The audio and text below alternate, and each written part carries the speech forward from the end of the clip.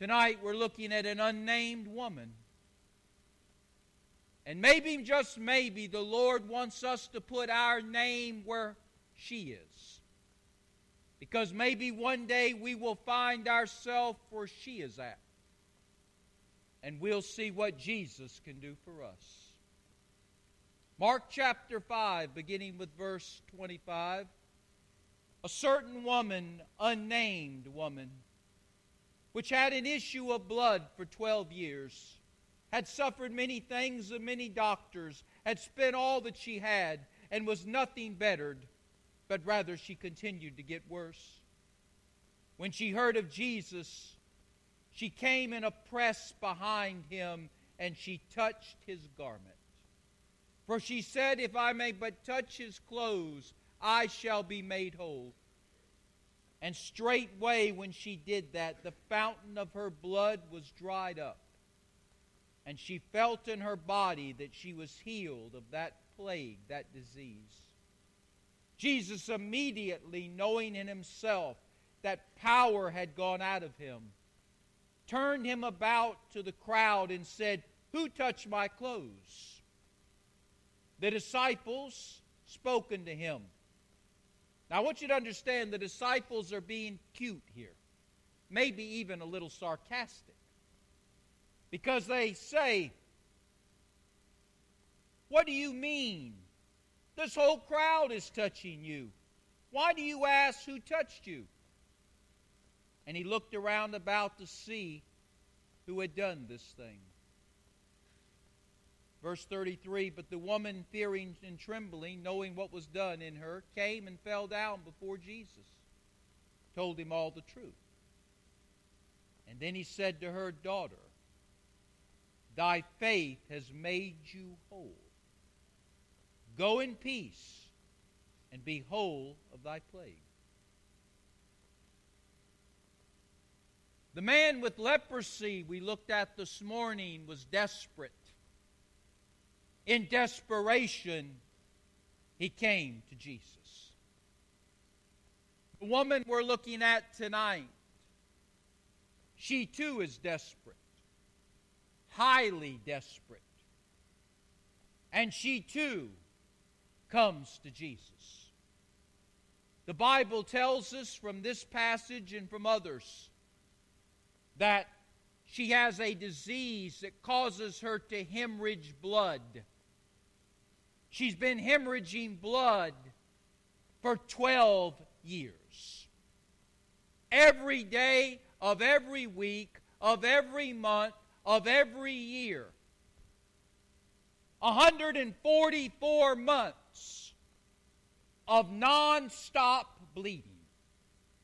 We're not talking about a drip here and a drip there. The Bible calls it a fountain, an issue. Like turning on your tap, the water coming out of the faucet. That's how much blood she's losing every day. Her condition has sent her to doctor after doctor after doctor, general practitioner, specialist. She's been to them all, legitimate medical doctors, as well as witch doctors and sorcerers, and even doctors who practice folklore, trinities. She's been everywhere a woman can go to seek help for her medical condition. And going to all these doctors, she has spent thousands upon thousands upon thousands of dollars. And she has got no help, no comfort, no relief. In fact, the Bible says things are getting worse. Because of her condition, she's physically exhausted, deeply anemic. She's emotionally depressed. Wouldn't you be after 12 years of no hope? She's financially bankrupt. She doesn't have a dollar to her name. She's socially shunned. Because of her condition, the religious leaders deem her unclean. She's spiritually limited. She's not allowed, because of her condition, to come to corporate worship like this tonight. This poor woman is running on empty. She's without hope. She might even be suicidal. She's ready to give up. Maybe some of you are tonight. And then she hears about Jesus. She hears about Jesus. The reports that she's heard about Jesus is threefold. She's heard that He's accessible. The common man can come to Jesus. You don't have to go to His entourage. You don't have to go to His handlers. The word is, you can come straight to the Son of God. And He receives not just the up and inners, but He receives the down and outers. He receives not just the rich, but He receives the poor. Oh yes, He receives the celebrities, but He also receives the insignificant nobodies. He's accessible. She knows that. That's what she's heard. He's also compassionate. He cares about people. The religious leaders don't care about people. They care about the law. They care about their prophets. They care about their position, but they don't care about the people. But Jesus cares about people. He's accessible. He cares. And she's also heard, thirdly, that He has the power to heal. Yes, He's accessible. Yes, He cares. But none of that would really matter if He couldn't do something. He has the power to heal. And so she comes to Jesus. Now, in her thinking, because of her condition, because she's a Gentile, because she's a woman, she does not believe it's proper to come to Him face to face. That's how low she is as she looks at herself in a mirror. That's where her self-esteem has taken her. She says, I can't come to see Him face to face. I'm not worthy of that. But if I can just come behind Him, and if I can just touch His garment, if I can just touch the hem of His garment, I believe He will heal me. So Jesus is passing by. A crowd is with Him as He moves through the street. And this lady pushes people aside, worms and squirms her way through the crowd, and finally gets close enough where she can stick her hand through an opening. And she touches Jesus. And instantly, immediately, as Mark likes to use that word, she's healed. She knows she's healed because the fountain of blood immediately dries up and goes away. And Jesus, sensing that someone has touched Him for healing, stops. And He turns and He inquires, who has touched me? As I told you earlier, the disciples are laughing. What is He talking about? Everybody's touching Him.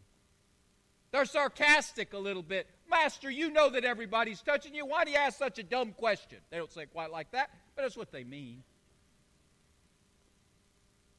And Jesus says, somebody has touched me. And in touching me, they have tapped into my divinity, my power, and they have found healing. Who is it? Let me ask you a question. Do you think Jesus knew who it was? Yeah. He knows everything. He knew exactly who it was. And maybe He was even looking at her as He's talking. That's another one of those YouTube moments when we get to heaven. We can put it on and see what happens. But he asked, who has touched me? Who has tapped my power? Who has found healing? Why does he want the woman to raise her hand? I mean, why is it important for her now to speak up, to step out, if you will? Well, first of all, Jesus believes that if you receive something from him, you should publicly testify of it. Does that make sense? If you will not confess me before men, why should I confess you before the Father which is in heaven? Jesus doesn't call us to be secret agents. He doesn't call us to be in disguise. When he does something for us that's life-changing and soul-saving and bodily healing and mind-straightening, he wants us to testify of it. So he wants her to publicly testify because he wants her to identify with him. He also wants to fortify her faith. The more you talk about Jesus, the more you give Jesus away to other people, the more Jesus you'll have. You know that? The people who have the most Jesus are the people who give away the most Jesus. And so Jesus is teaching her something about growing her faith. Give Jesus away verbally to other people and you'll have more of him. And then he wants her to say, it's me. Because I'm sure the people know who she is. And he wants her to be free from the stigma of the people who run their yap. In other words, he wants everybody to know she is clean and she is whole. She's safe to be around and she can return to the church of her day and worship God. This woman finds healing. But I also want you to notice in verse 34, she finds salvation. The purpose of Jesus healing people was not just to heal people. Physical healing was always attached to spiritual healing. What Jesus did for the body, he wants to do for the spirit. What would it profit to heal a person's body on earth and they die and go to hell? Jesus not only wanted to give them a touch of heaven on earth by healing their body, he wanted to give them heaven for eternity. And in verse 34 it says, Jesus addressed her when she revealed who she was. He said, daughter. That word daughter is an interesting word. It's an affectionate term for somebody that you have a personal relationship with. Wow. Daughter, thy faith hath made thee what? Whole. Whole physically, whole spiritually. Go in shalom, go in peace. Because you now have peace with God, you now have peace with yourself, you now have peace with others. When Jesus comes into your life, he gives you peace. Go in peace and be whole of thy plague. Wow. She had an eventful day, didn't she? In desperation, she comes to Jesus. She's healed of her sickness. She's saved from her sin. She's made physically and spiritually whole. And she now has peace for the first time in 12 years. The Bible doesn't say this, but I think she went away shouting a little bit, folks. Clicking up her heels. Because she met Jesus.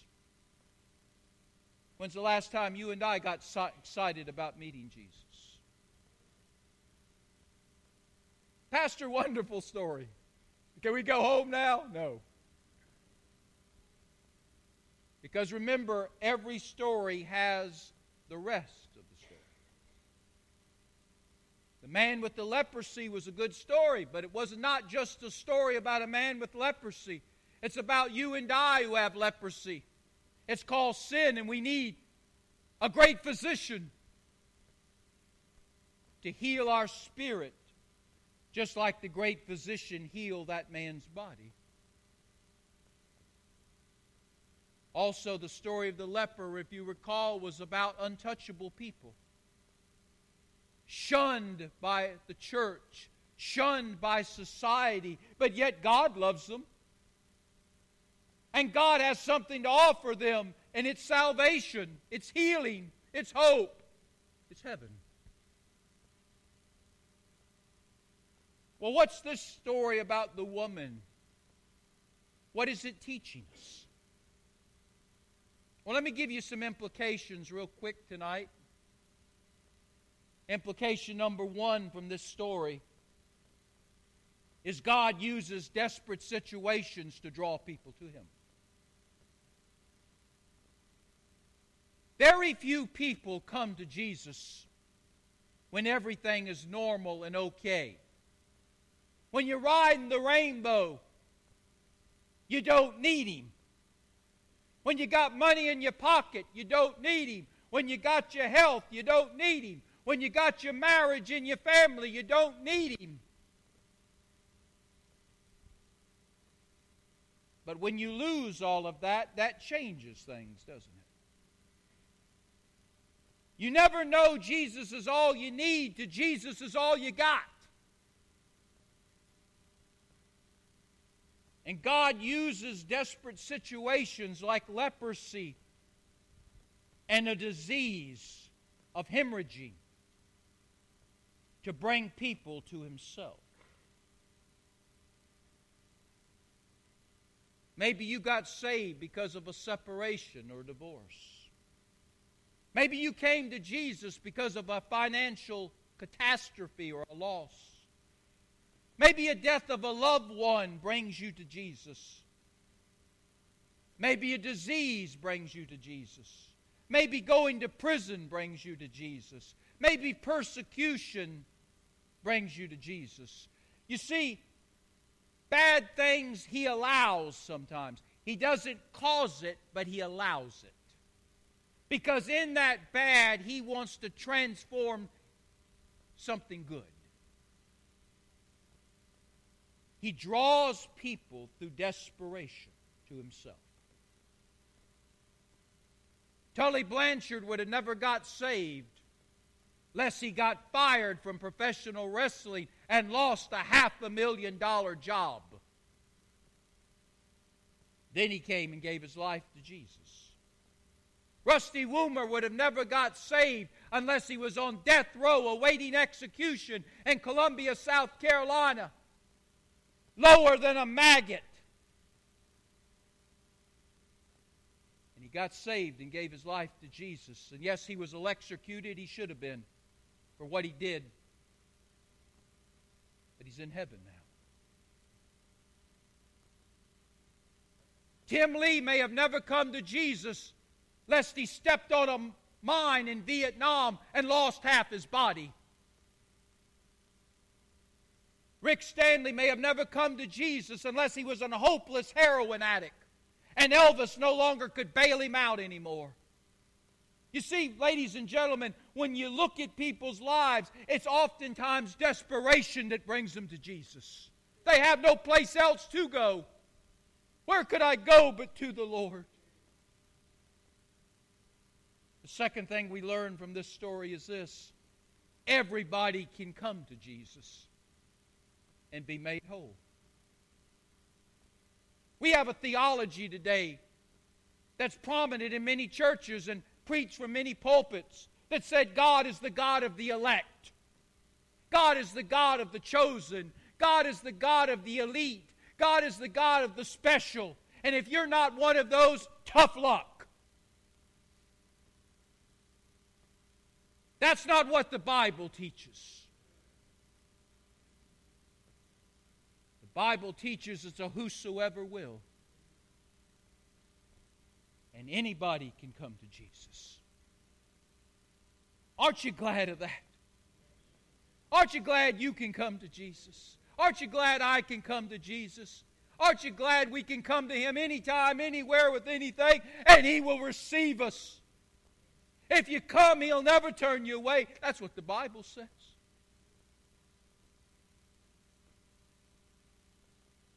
Whosoever will can come. You say, but I'm not worthy, Pastor. You can come.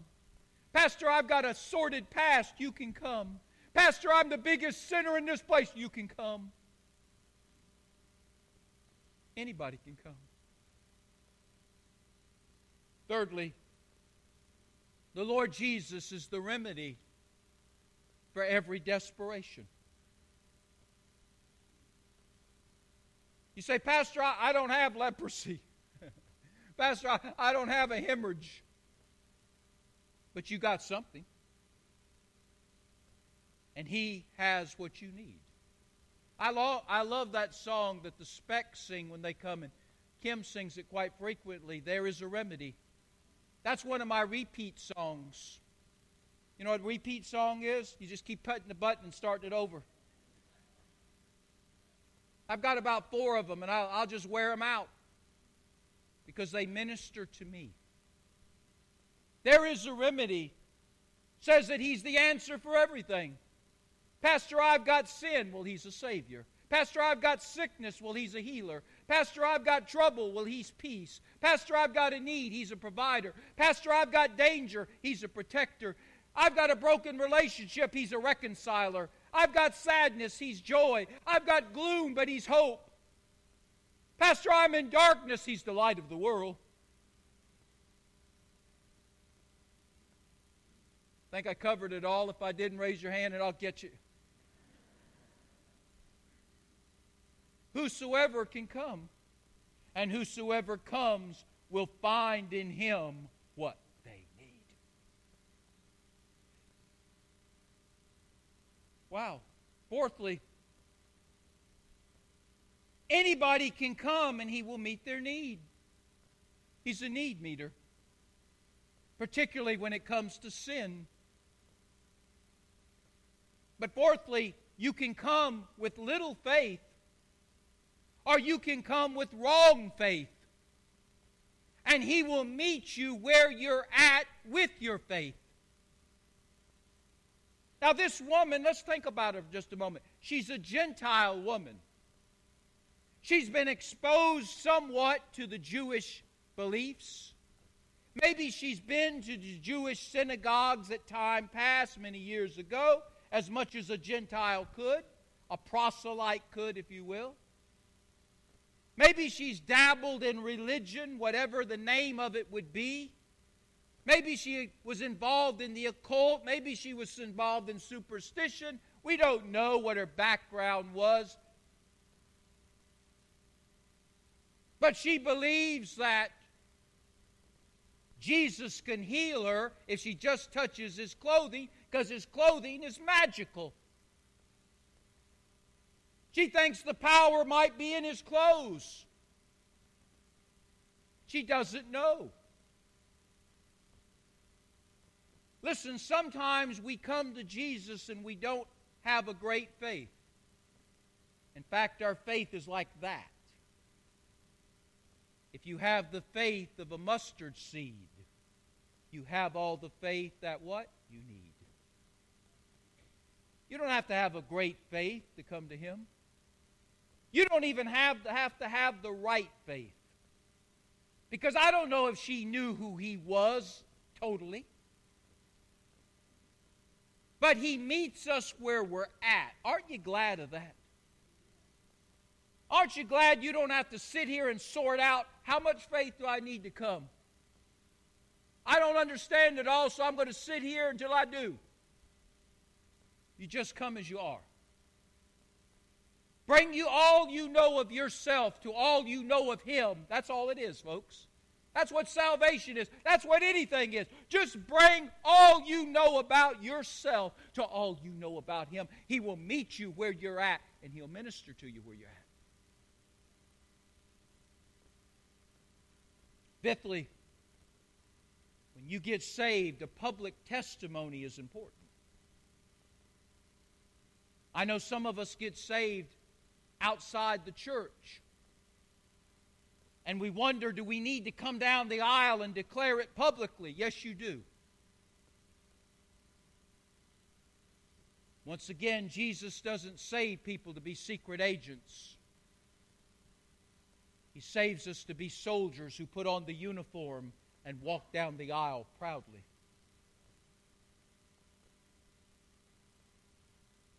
If you have received Christ in your home or you've received Christ outside the church, you've not made it public in the church, you need to. You also need to be baptized. Baptism doesn't save you from your sins. It doesn't add to your salvation. Doesn't complete your salvation. Baptism is a testimony that you have met Jesus. Everything about baptism speaks of the fact that you have met Jesus and been saved by Him. You're part of His death. You're part of His burial. You're part of His resurrection.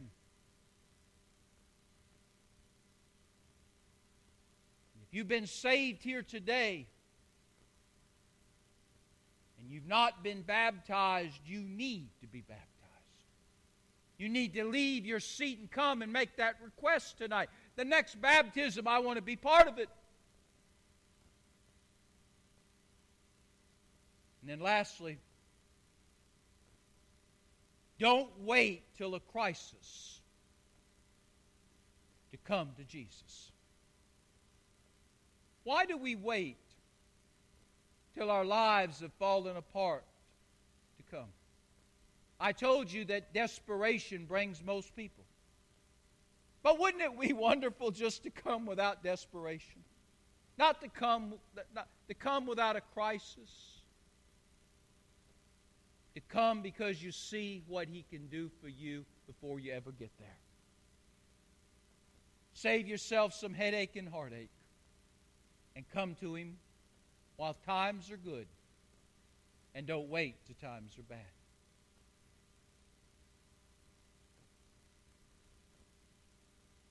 I don't know if you ever watched Underdog. Y'all remember that cartoon? Some of y'all shaking your head. No need to fear. Underdog is here. Can I play off that a little bit? No need to fear. Jesus Christ is here. Heads are bowed and eyes are closed.